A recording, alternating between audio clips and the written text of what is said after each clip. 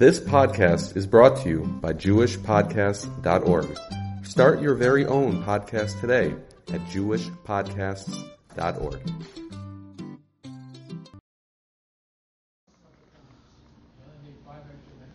The big question that everyone discusses this time of the year is when exactly do the 3 weeks begin? We know that we're getting into the season of the Bein HaMetzarim, the 3 weeks.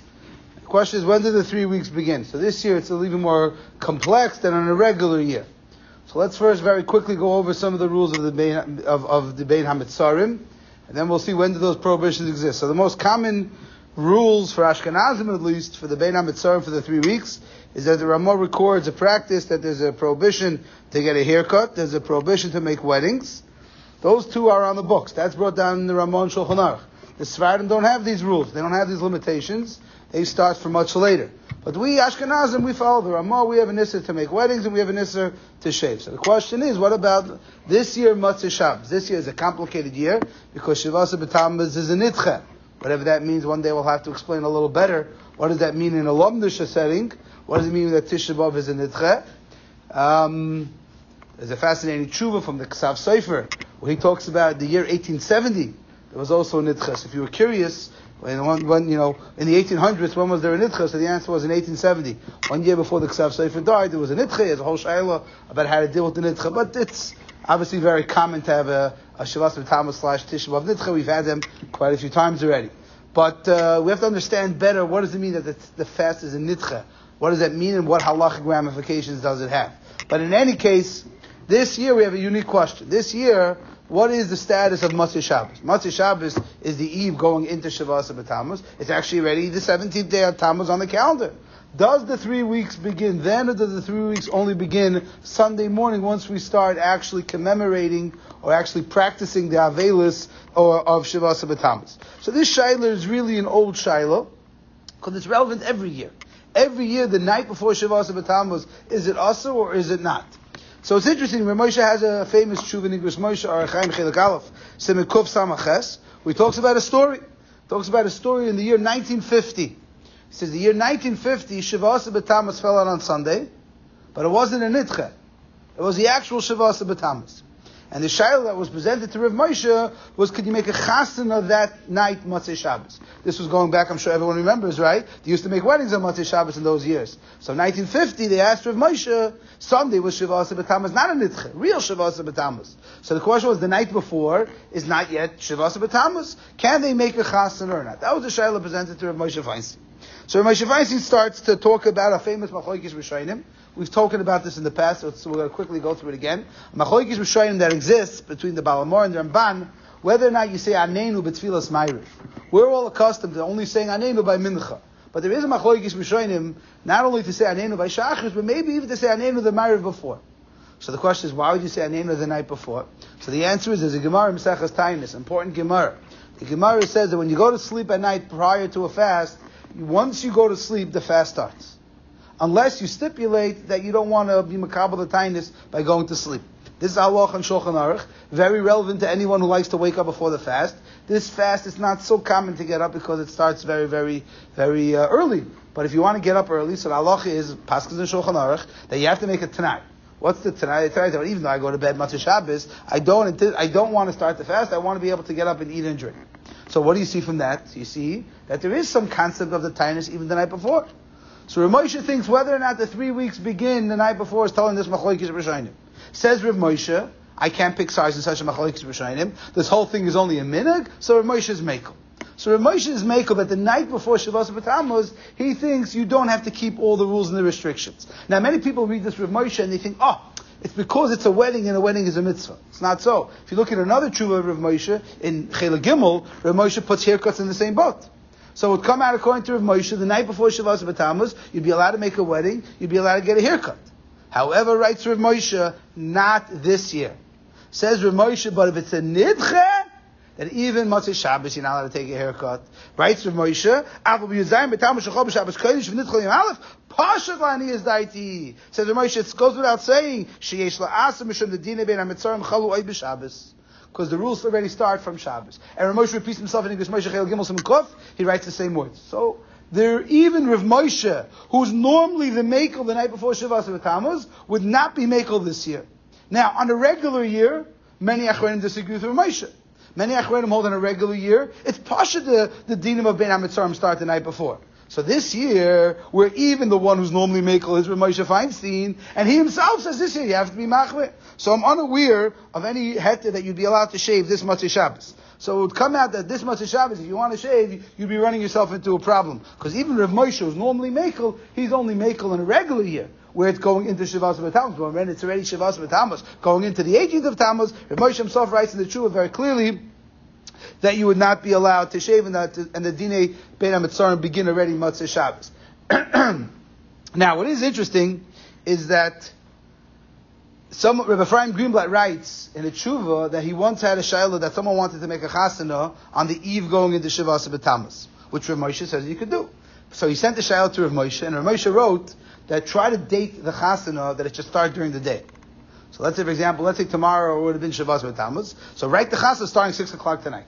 Because this way, even though it's going to schlep out till 10 o'clock at night, everyone knows how weddings go, but you should try to start it, or at least date it, for not Shavas B'Tammuz.